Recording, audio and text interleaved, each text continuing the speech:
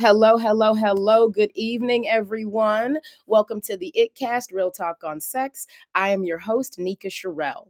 The ItCast is our community outreach podcast that increases diversity in conversations on health and sexuality. Through this work, we're creating a world where all people feel loved, honored, and respected. This episode is brought to you by the House of Sherelle, and it is our last episode of 2023. So if you missed any of the excitement this year, subscribe to our YouTube channel and check out our top 10 viewers' choice episodes. You can hit that QR code right there. And thank you for joining us for a wonderful year. So, we are also having a holiday sale. Visit triggerhappytoy.com to get access to all of our holiday discounts and bonuses. Go. And we have some upcoming events. We also have the Fetish Flea Market coming up in San Francisco, and we've got that QR code. You can find out more about that on Bloom. And other events coming up. Our formerly known as the Global Sexual Health and Freedom Summit, now known as the International Institute for Sexual Empowerment's annual Global Summit. This year, we're focusing on reclaiming sexuality. That's going to be from February 3rd through the 10th of 2024. And what we're doing, first off, we're going to have a sale on those tickets. So make sure you hit the Sex Health Summit QR code. And what we're doing this year is we're taking participants on a week-long transformational journey where we'll get to tap into ourselves, heal our trauma, deal with our social garbage, and then really set ourselves up powerfully in the world to move forward with society. So definitely check that out. We also have our weekly freedom support group, all online, Sunday from noon to 1 Pacific, and that is hosted by Ethology Collective and the House of Sherelle. We also have our Sunday brunch at Jolene's SF. Please go check it out. Hot babes, bacon, all the things I love, and definitely support queer arts in the Bay Area. If you would like to get one-on-one coaching with me, you can visit my Calendly to book a free connection session. Please let me know how I can serve and support you. Also, ask us anything. We want to hear from you. Please click in the comments, leave your messages. If you want something answered in advance, go ahead and send that in for the show. And we'd love to get you those resources. You can also get access to our bonus content on Patreon. Subscribe to this YouTube channel and share with your community. Now we're going to dive in. This week's topic is real talk on healing our relationship with sexuality. Today in the booth, we have Kelsey Maeve. Kelsey, she, they, is an embodiment facilitator, educator, and somatic trauma resolution coach dedicated to fostering transformative experiences. They are driven to establish safe havens where trauma survivors can reconnect with their bodies and collaboratively cultivate cultures rooted in consent, justice, and joy. Kelsey specializes in guiding individuals towards transmuting pain into potential, harnessing the power of embodied, soulful, trauma informed coaching. With an extensive background spanning more than 15 years in facilitating embodiment, Kelsey adeptly weaves together practices such as somatic experiencing, depth psychology, trauma sensitive yoga, and expressive arts therapy. Outside of their professional pursuits, Kelsey finds joy in harmonizing with the queer choir, an a cappella ensemble based in Oakland, and immersing themselves in the study of Irish music. Kelsey, come on and join us on the show. There you are. Hi. Hi, Nika. Oh, beautiful, beautiful. So, thank you for joining us today. Let's start off by having you tell us a little bit about yourself and why you're choosing to do the show.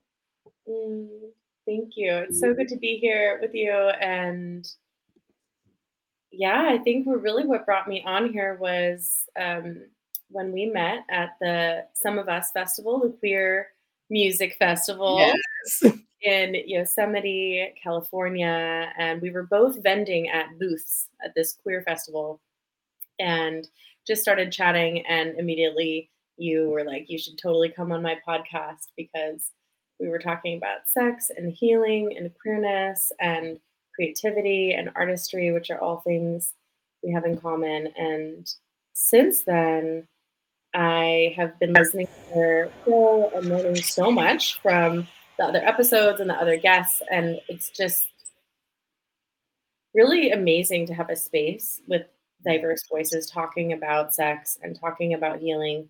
And it's something that's so taboo in a lot of spaces, or that doesn't, I don't think, get enough time in. Um, and so I'm really happy to be a part of it. I'm really happy to be here. I'm really Mm, grateful for the work you do, um, and yeah, and for your passion for opening it up for as many people as possible to be part of the conversation. thank you. Mhm. Thank you. Oh, I met you that day and we got to talking and I was just like, so many people need to hear this. Yeah. Like, this is incredible. So I got chills now remembering like just it was the best. Yeah.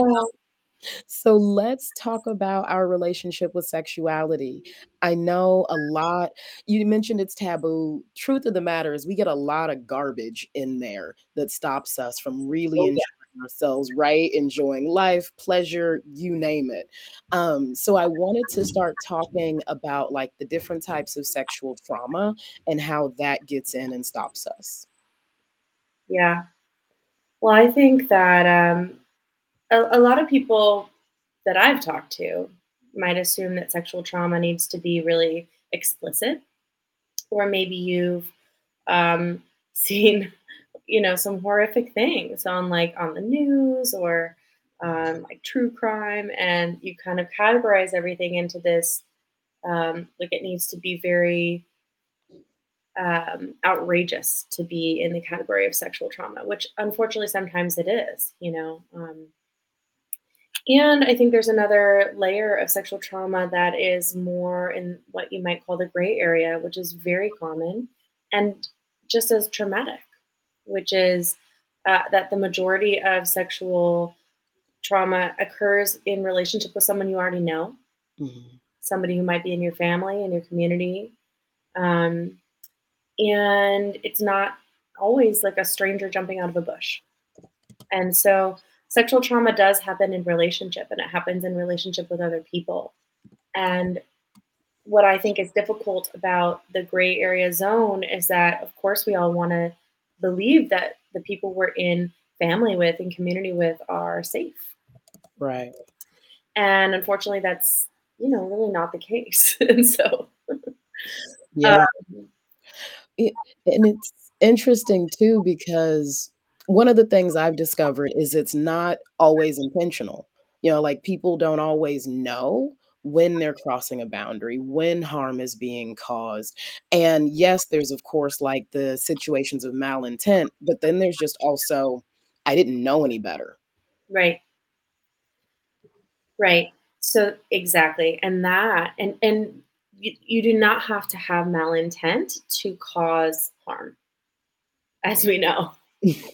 Like, you do not have to have malintent to have an interaction with someone that causes them traumatic response that lasts the rest of their life. Mhm. And so even people with the best intentions can traumatize each other. Yeah.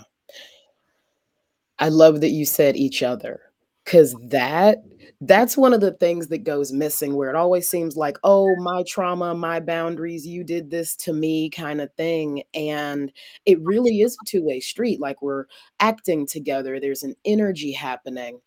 I remember I was speaking with one of my previous guests about, consent being fully informed, like, you have to know if you're consenting in any engagement, and the thing that came up was like, "Oh, well, what if your partner has trauma?" Yeah.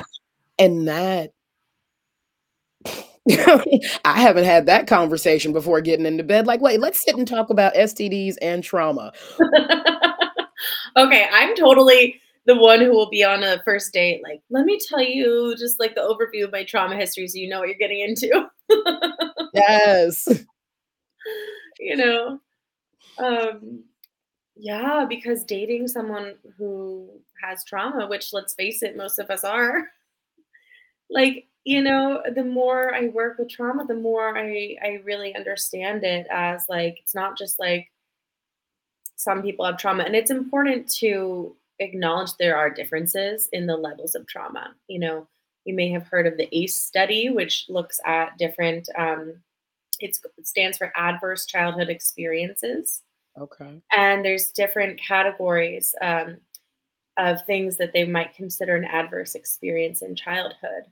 And it includes things like Mhm. physical and emotional abuse or neglect or divorce or different things that are, very common experiences for kids. And so the amount of adverse child experiences that you have as a child does correlate, they found in this study, to mental and physical health issues later in life, Mm, um, including, complex trauma, including, um, I think the original study was around obesity and diabetes, and they were looking at those more physical connections.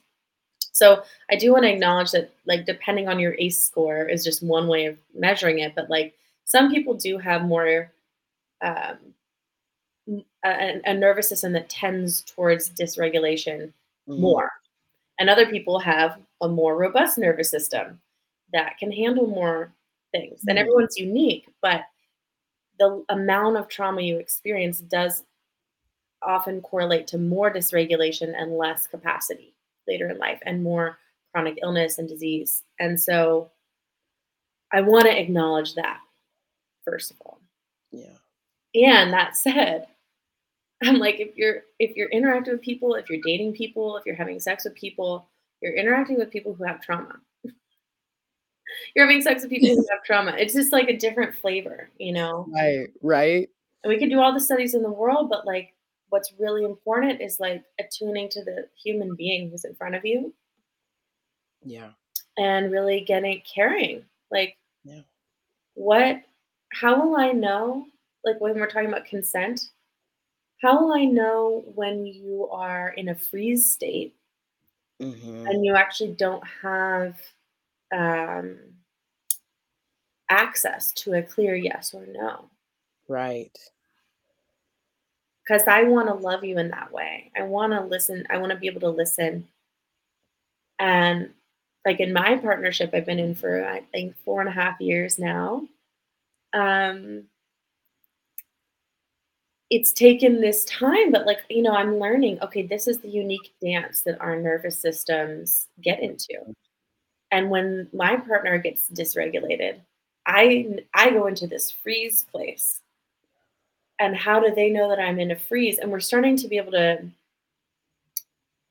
tell. It's like when I go nonverbal, that's a clue. Mhm. You know, Mhm. I started noticing with them, like when their muscles get tense in their shoulders, and there's a certain look on their face, and I'm like, oh, they're dysregulated.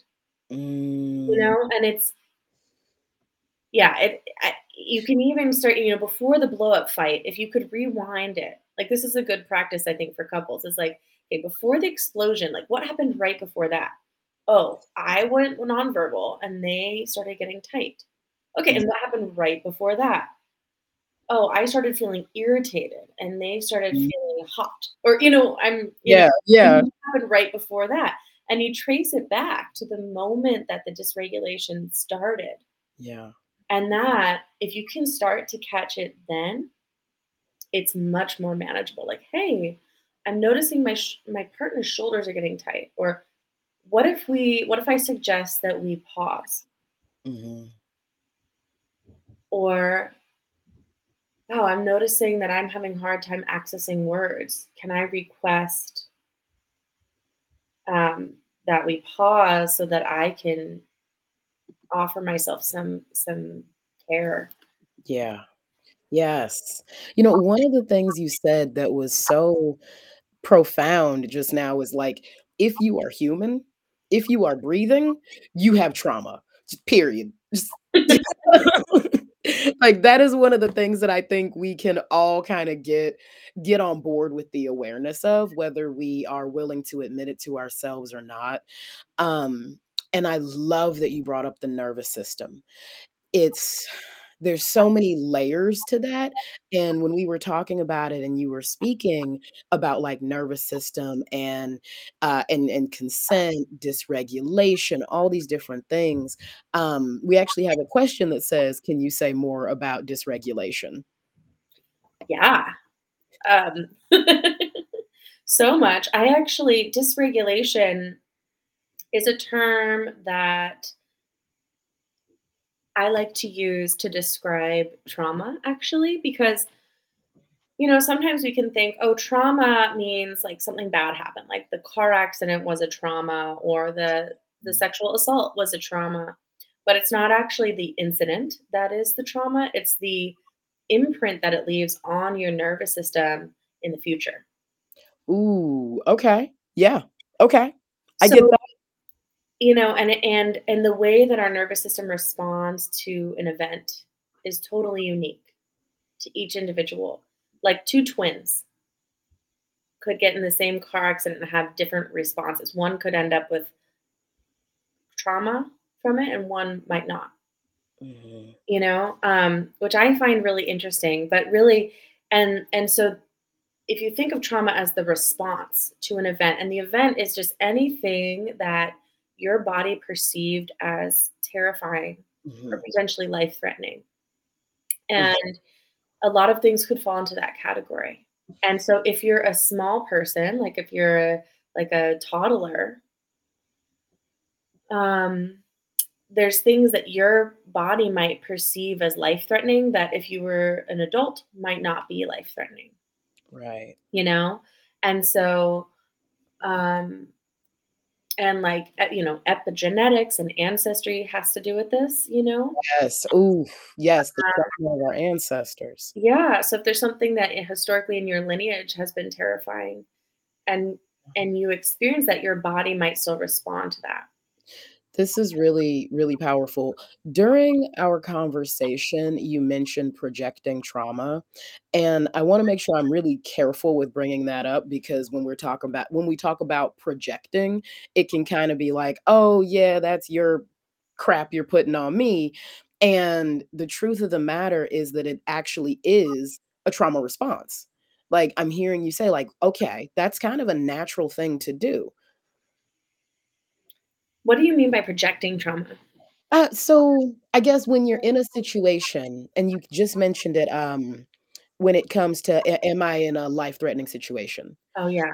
Yeah, and so Oh, to yeah, being in a situation that's not, okay. I know what you mean. yeah. Right. Right. Yes. Right. It's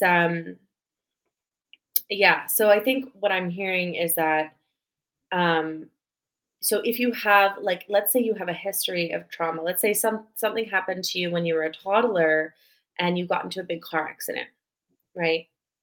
I'm just going to use that as a more neutral example. Yeah. Then maybe when you're an adult, if you hear like someone honking really loud, your body your might go into a full on Mhm. trauma response, and this is or you could call it dysregulation. So if regulation is kind of neutral, like a regulated state would be like I feel flexible, I feel fluid, I feel like I could hear a loud noise and I could respond Mhm. appropriately. I could just be like, "Oh, that was loud. Um maybe I'm a little bit shocked, but then I easily come back into conversation." Um a state of regulation means that you can see clearly and you're using your peripheral vision. You can see all around you. You can easily connect with people. It's kind of Mhm. this safe and social state where you can laugh, you can hug, you can dance. Your body rhythms are going on a regular pace. Like Yeah. your breath is regular, your heart rate is regular. There's like an inner rhythm of health and vitality. That's what I mean by regulation. Um, Other people might call that physical body state. They might call that,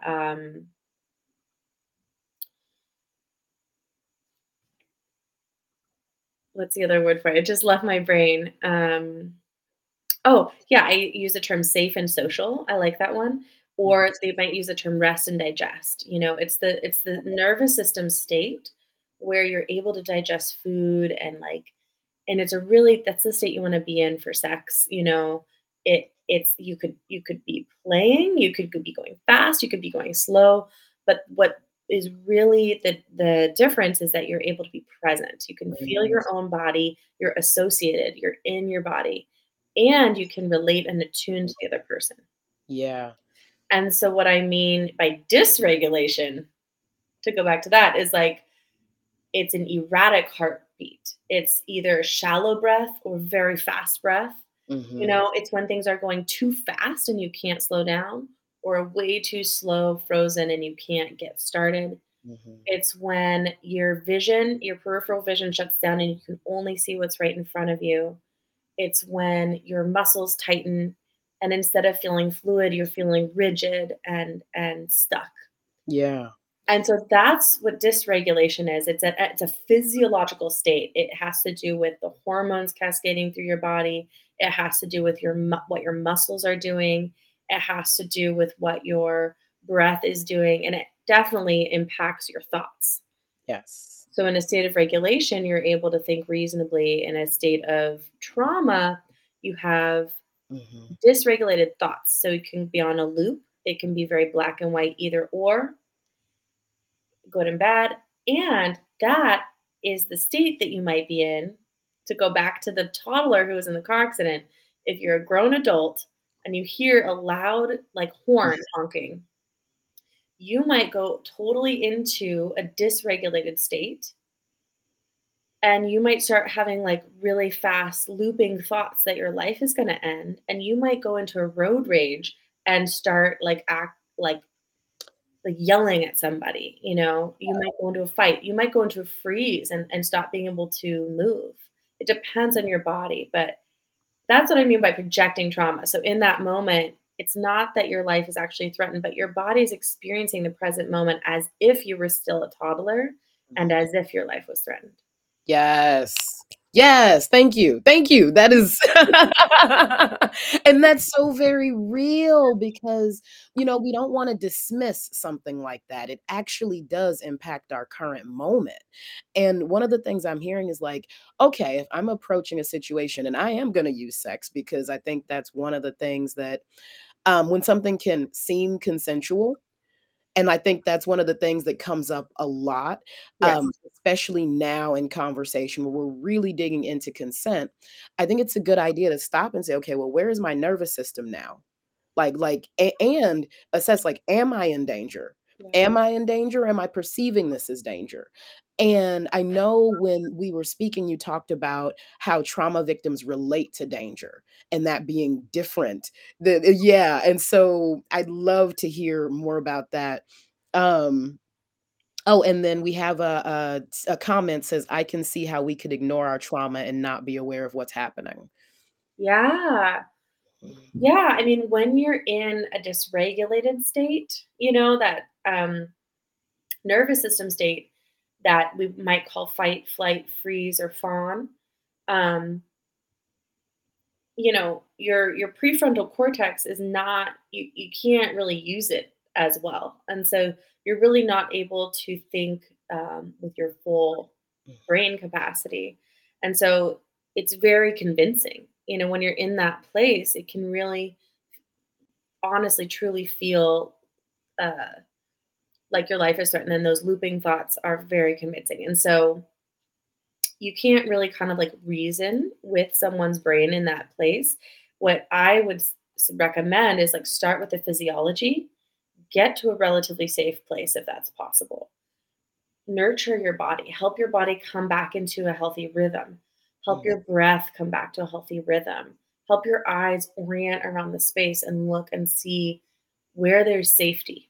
Mhm. Help yourself connect with someone who's safe, and then your thoughts will follow, your brain state will follow, your understanding of what happened will follow the physiology. So I say physiology first, and then the awareness will come. Mhm. But it's really hard to grow awareness while you're in a trauma state. Mhm. Mhm. And Mm. yeah, and if you do apply that example of the toddler who with the car accident to sex. Like, if you were abused as a child sexually, or at any age, Right. and then you're hooking up with someone who might have a similar smell or a similar body shape or anything that reminds you of that other person. Or if you start to feel sensations in your own body, including pleasure, that Mhm. remind you of that abuse, you could experience the current interaction as abuse. Or your body could start to freeze and shut down. Mm. And so when the current person is asking you for consent, like you might not be able to verbalize anything. Right. And that's actually happened to me as a multiple rape survivor. I experienced sexual abuse at a younger age, and then later in life, in my 20s, I could tell when I was just hooking up with someone that my ability to speak would just totally go away Mm. when I felt threatened in any way. And so I would be thinking no, I would be screaming no in my body. And then I would be almost watching from above. This is my form of Yeah. dissociation. Yeah. Fly out of my body. And have you ever had that? And you look from above. And I'm like, oh man, what's happening to that person down there? And I'm seeing it happen. And I'm like, gosh, just say something, but I couldn't. Yeah. So then I experienced that as another abuse because I am experiencing a boundary violation. And then if someone comes back to me and says, "Oh, you could have said no. You should have said no." I'm thinking, actually, I really couldn't say no because I couldn't speak. And if I had had the awareness to tell that person at the beginning, "Oh, I'm a multiple rape survivor. I have sexual trauma. Can you go really slowly? And if I'm not responding, can we just stop?" Right. I could have asked that at the beginning. I didn't have that awareness at the time, but that person could have been more attuned. They could have noticed that I wasn't speaking. They could have, I'm sure my body was tense. I'm sure that I wasn't smiling. Yeah. But even if I had been smiling, like like I think that this is the detail that if we really want to care for each other, it's like really tuning in the moment. How's your nervous system? Are you Right. and when you ask, do you want to do this next thing? Listening if there's a difference between what they're verbalizing, like, "Yeah, yeah, okay," but, like, their body's tense or, like, Mhm. if there's hesitation, like, really honoring that and saying, "Well, maybe let's pause." Yeah. 'Cause that doesn't feel like a hell yes.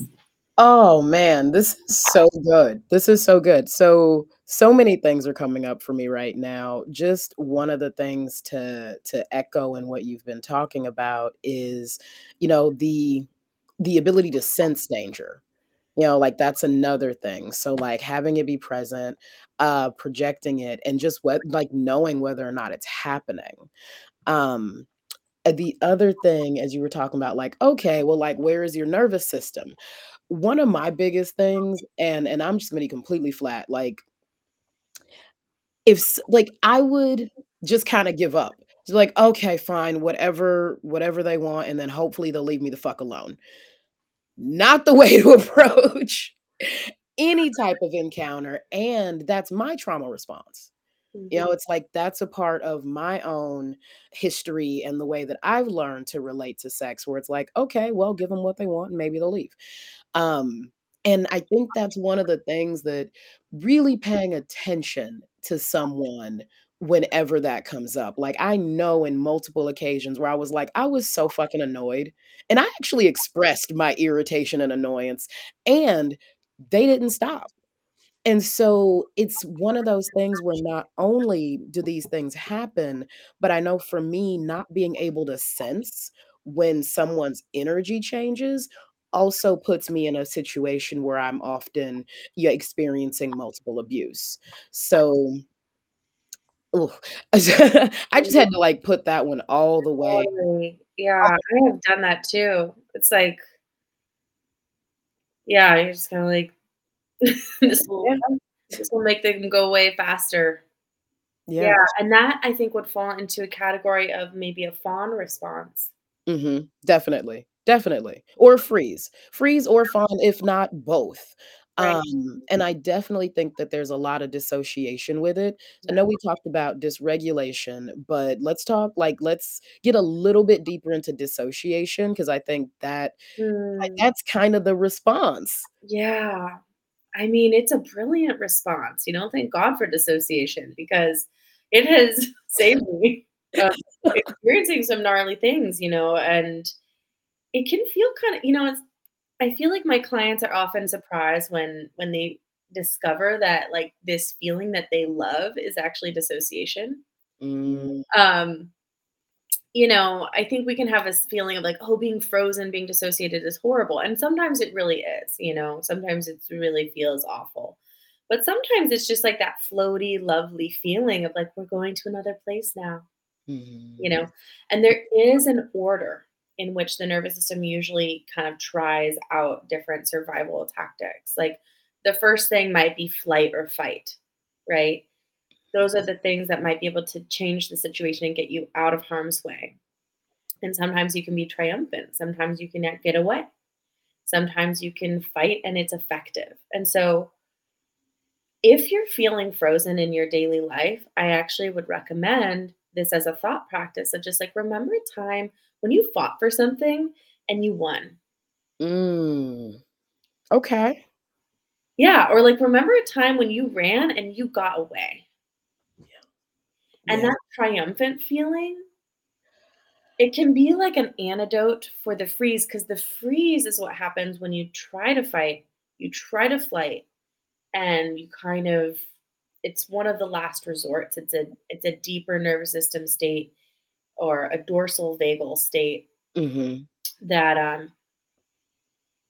the nervous system can go in a couple directions. Fight and flight are both sympathetic arousals. They're making you go up and Okay. and move faster. A freeze is a dorsal vagal state and it makes you go slower and you're basically playing dead like an animal would. And Mm, that is it's a harder state to yeah. get out of. It tends to last longer, and it can live in our nervous systems in a subtle way, and it's not 100%. Like, it's not like you're totally 100% frozen usually. You're like 50% frozen, 60% frozen. You could be in a 25% freeze chronically for years. Mhm. You could be in a 60% freeze and you're kind of looking you're moving around, you're not like physically frozen, but you're still in a freeze state. And so these I know I'm using some fancy nervous system language, but it's not like it's all or nothing. It's more like an orchestra. So like Yeah. the cello is the freeze and it's very loud. And then but there's a little bit of fight in there on the violin that's like still going and it's and they're Yeah. together. So that's why you feel enraged and frozen at the same time. Mm. And then there's a fawn in there, which is how you can be talking to the person and trying to please them, trying to say what they want to hear. That Yeah. could all be happening at the same time. And so dissociation, I like to tell my clients is like you could you could be sort of dissociated and sort of here. It's like, a helium balloon that has like a weight on the bottom. Yeah. Yeah. The dissociation, it could feel pleasant. It could be like, "Bye, I don't like this situation. I'm gonna protect myself and go elsewhere." I could go into my imagination and hang out with my imaginary friends. I could fly out the window far, far away. Mm. Yeah, daydream. Okay. And if you have one little percentage of presence anchored to the here and now, that can be helpful. That can be a lifeline, and you can Yeah. anchor more and more of yourself. For people like myself who tend towards dissociation, uh, it's a practice of like, how much more can I get here? How much more can I be in my body? And like, even just like I talk to I'm like, hello, feet. There you are. I have feet.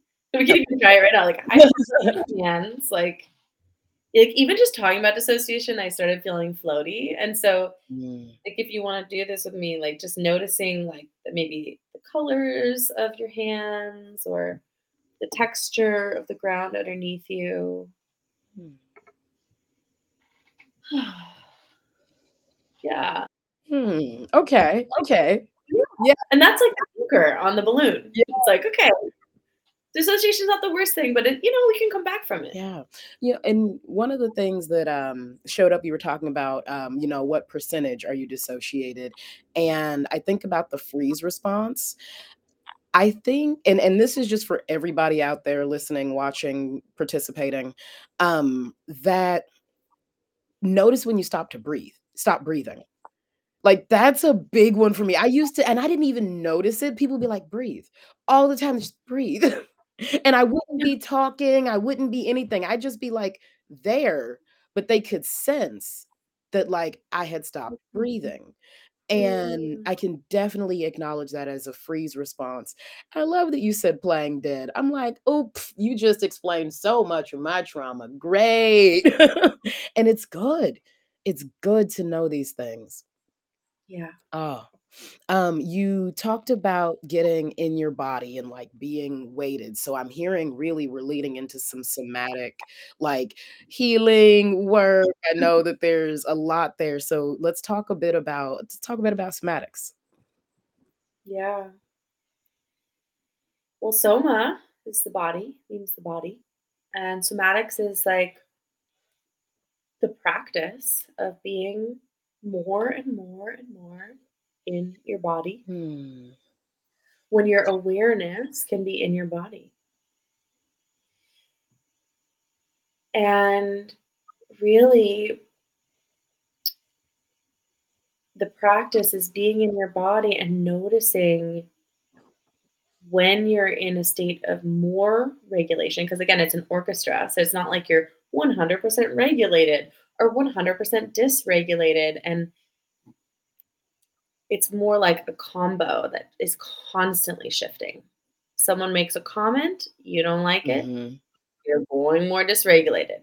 Someone gives you eye contact that feels like a warm hug, more regulated. Someone gives you eye contact that's like a look that could kill, more dysregulated. Like it's Mm. constantly changing. It's like a song. Yeah. And if you can, it's kind of like learning to surf the waves. And like when you practice somatics, what I like to think of my one of my missions or North Stars in this work is like how there's so much you said in the beginning, there's so much trash out there. Like when it comes to our bodies, when it comes to sex, when it comes to like what it really is to be a human, Mhm. there's a lot out there that's really not good for our organisms. Like in so many ways. And so, how can I attune? How can I pay attention to health? And I don't really mean that in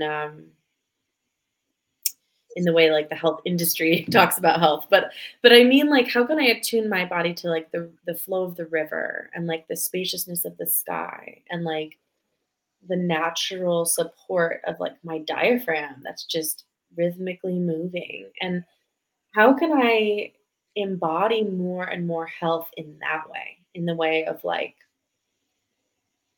the health of the whole planet organism, because and grow that momentum because trauma is contagious and it has a momentum. And when you're around someone who's stressed out, you can feel it, and you tend to get more stressed out. And trauma is contagious in relationship and family systems, in cultures. Mhm. But healing is also contagious, and that healing momentum can grow and it can get as strong or stronger than the trauma momentum. And that is really my goal for my Yes. my own body, my own life, and how I feel as a practitioner. It's like, yeah, I'm coming into sessions and I'm lending my nervous system to people who are struggling with dysregulation. And so I'm coming in there practicing Mhm. feeling my feet, and then they can feel that and I'm like, "Can you feel your feet?" And they're like, "I don't know." But then we practice it together, and eventually those pathways in their bodies become stronger and it becomes their go to. Mhm. And I've seen it happen so many times where people are like, "Wow, it's like a whole new life." Yeah. Living in my body is like it's like getting a whole 'nother chance at life. Mm, It's very different than living in a chronic state of stress or dissociation. yeah. Yeah, that's real. One of the things that came up was the idea of trauma bonding, because that's real, Mhm. and Oh, I yeah. think that actually is one of the things we grasp at when we actually need the healing. Yeah. Yeah. Mm. I feel for us. We're trying, we're Oh, like, "Oh, you're hurt in a similar way that I'm hurt," like, or "You remind me of my abuser, like, let's get real close." yo, my god. Oh, yes, and the whole dysregulation, the dissociation, it's so I feel like it's so very common. We're using these fancy words, but really it's just when we are disconnected with who we are, with ourselves. I love hearing that. So talk a bit about long-term sexual recovery. Is that Mm, yeah. Mhm. Well, yeah, I think we all wish there could be some sort of, like, quick fix, Yeah. but what I find is that trauma recovery in general, it's like a long-term commitment, to yourself, to your body. And it's like a really moment to moment practice of becoming more present. And with sexuality, I think it's natural with or without sexual trauma to go through different seasons of your sexual life Yeah. and through different fluctuations in your desire and in your body, and like physically what's happening and what, you know, like in different stages of your hormonal journey, of your identity awakening. Hopefully, there will be lots of seasons and chapters of that. Hopefully, we get to explore. That's why I think this podcast is so important because, like, we're meant to grow and evolve and change. And there is kind of like a normative script of what sex is supposed to be and look like this, like, cis heteronormative, you know, um, arrangement. And I'm really hopeful that you know, oh, I'm feeling emotional about this, but that there's more and more tools available for people to actually listen to what's real and kind of not just try to contort into those shapes. And I think that that's as much a part of long-term sexual healing as healing from specific boundary violations or Mhm. abuse is also just like healing from these cultural like lies about Yeah. who we are Yeah. and like what sex is and what's quote unquote normal and Right. what's um pleasure pleasurable and if you're in a dysregulated state or in a trauma state, pleasure can get really tricky because well, that's a whole nother topic, but like what you were saying about being able to assess danger. Mhm. When you have experienced trauma, it can get really scrambled and confusing, and you can begin to really couple danger with pleasure. Mhm. Oh, yeah. You can have the experience of thinking that you're safe when you're really unsafe, or thinking that you're unsafe when you're actually safe.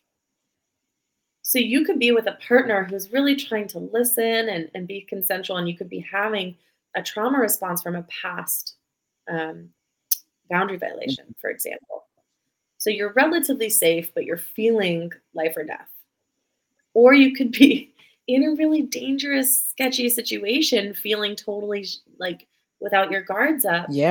and then bad things could happen because you that spidey sense in time, and Yeah. it's in trauma land. We call in somatics we call that like you missed the orienting cue.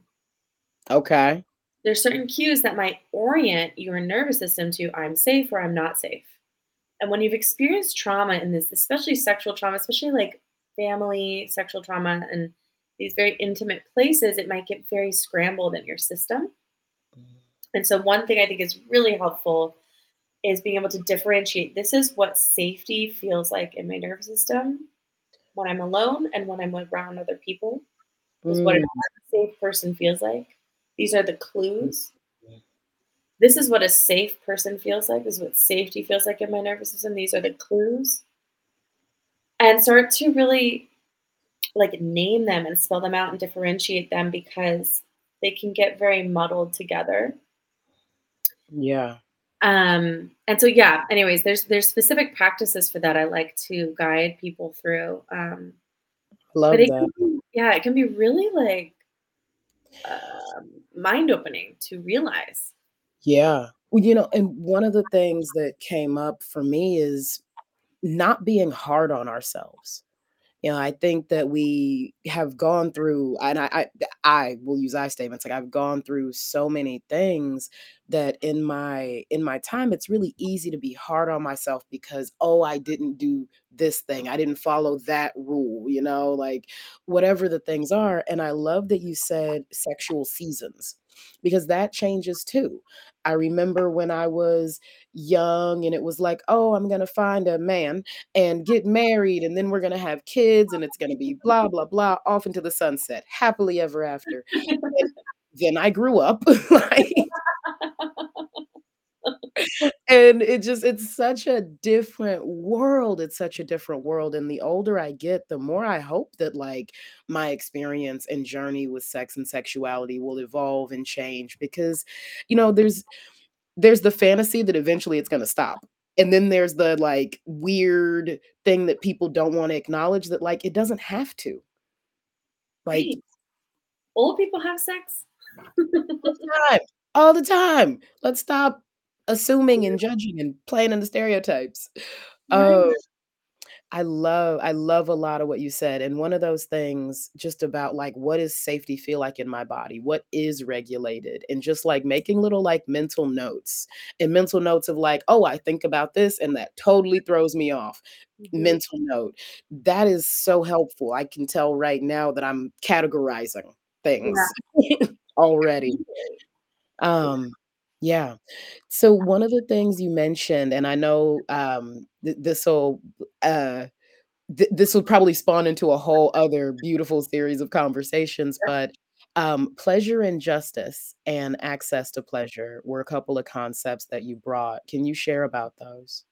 Mm, yeah. I mean, well, I think part of this has to do with, how we might conceptualize trauma, but there's like specifically with sexual trauma, there's a lot of different layers to how the trauma might impact us in our bodies and our spirits, our emotional bodies.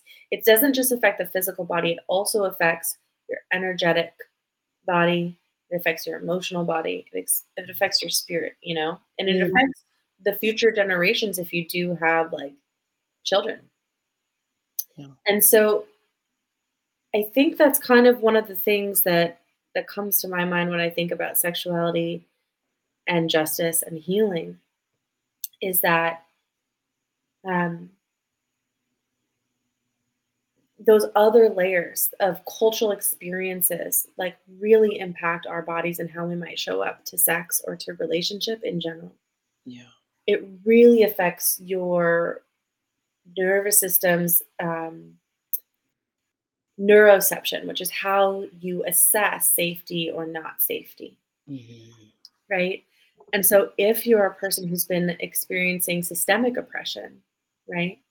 If you're experiencing the oppression of the cis hetero um, gender binary as like a trans person or a genderqueer person, right? If you're experiencing the violence of white supremacy as a person of color, like the way that you show up to sex is going to inherently have all of that. You're going to be scanning for danger in those ways, Or not, which or is the trippy part. Like, "Oh, okay, it's or intentional." have it, yeah, have it be checked out. Yeah. So I think that kind of being aware of that with each other could Mhm. help because you might not be aware of it. And so it's just like I think one of the most loving things you can do as a partner is just kind of tune in, and you might not even know, maybe your partner has a like a disability that's not visible, that you're not aware of, but that they've experienced a lot of harm around in their life. And so if you say something in the sexual encounter that would trigger that whole momentum of trauma from a lifetime of microaggressions, Yep. like that might break trust in your relationship and really affect your sex life. Yeah. And Yeah. so how can that be more part of the conversation of, or just like a way of caring for each other? Hmm. I mean, around like, early dating, like Yeah, oh my god, I and these are the things we have to talk about, like, and really be willing to talk about them, when we talked about, like, informing our partners of our trauma, it's, there are things that can easily be missed, even if there's things that would seem there's nothing that's obvious. Even if it seems obvious, there's nothing that's obvious. yeah, And I love that you're talking about, like, the cultural, societal, systemic elements of it because that reinforces the trauma, that reinforces the pain. it really does, and it's that thing where, you know, someone gets raped by the football player who's, like, bringing all the money to the university, and then they try to speak out about it, and nobody listens, because the system is totally supporting the football player. Um, Mhm. and so it's that thing. It's like that thing when I was raped in high school by, a popular kid. All my friends went to his party anyways, even though Right. we knew. And so there's the harm of the actual physical violation. And then there's the betrayal of the people who witness that and do not acknowledge what they've seen and do not acknowledge the extent of the harm that they've seen. And I do think that with privilege, that people in places of privilege have blind spots and like sometimes really have a hard time seeing the harm that they don't experience personally. Yeah. And so I think there's a huge cultural blind spot around a lot of the harm that happens sexually because the people who are most impacted by that violence don't tend to be the people in the places of power, you know, Right. which needs to change and is changing. Um, Yeah. but I think that that perpetuates a lot of the really toxic cultural narratives that really don't give us space for survivors to be validated and or even listened to, Yeah. let alone attuned to their every need, which is what Oh we my really god. Right? Oh, were pampered and asked, "What exactly do you need and want and desire for your highest pleasure and safety?" You know? and it's one conversation at a time. That's how we get there. Just don't let it go silent, don't let it go invisible. Yeah. You talked about, like, the people in power and, like, who gets to be heard, really. It's like, who gets to be heard? And one of the things that I see is just don't stop talking. Just don't stop talking. Okay, tell us a bit more about your work, what we can do, how we can find you, all the fun stuff. Oh, well, I'm a somatic trauma resolution practitioner, and I have a one-on-one private practice where I work with people to heal from all sorts of trauma, sexual trauma, a lot of medical trauma, Mm, a lot of chronic illness is actually connected to earlier trauma. Um, and yeah, I love that work, and then I also lead, groups for people who want to learn kind of the foundations of somatics. So, how do you start building a relationship with your body when your body feels like a scary place to connect to? mm, And so I guide people through, like, embodiment practices, and, I also do education around the nervous system and around some of these concepts so that you're empowered to really start be able to do that inner tracking and know, you know, what's happening under the surface. yeah, And so I think, yeah, in the chat we're putting up a free course that I have called 5 Days to Expand Your Resilience that helps you, yeah, experience more of that momentum of health that I was talking about. And it's a free 5-day course.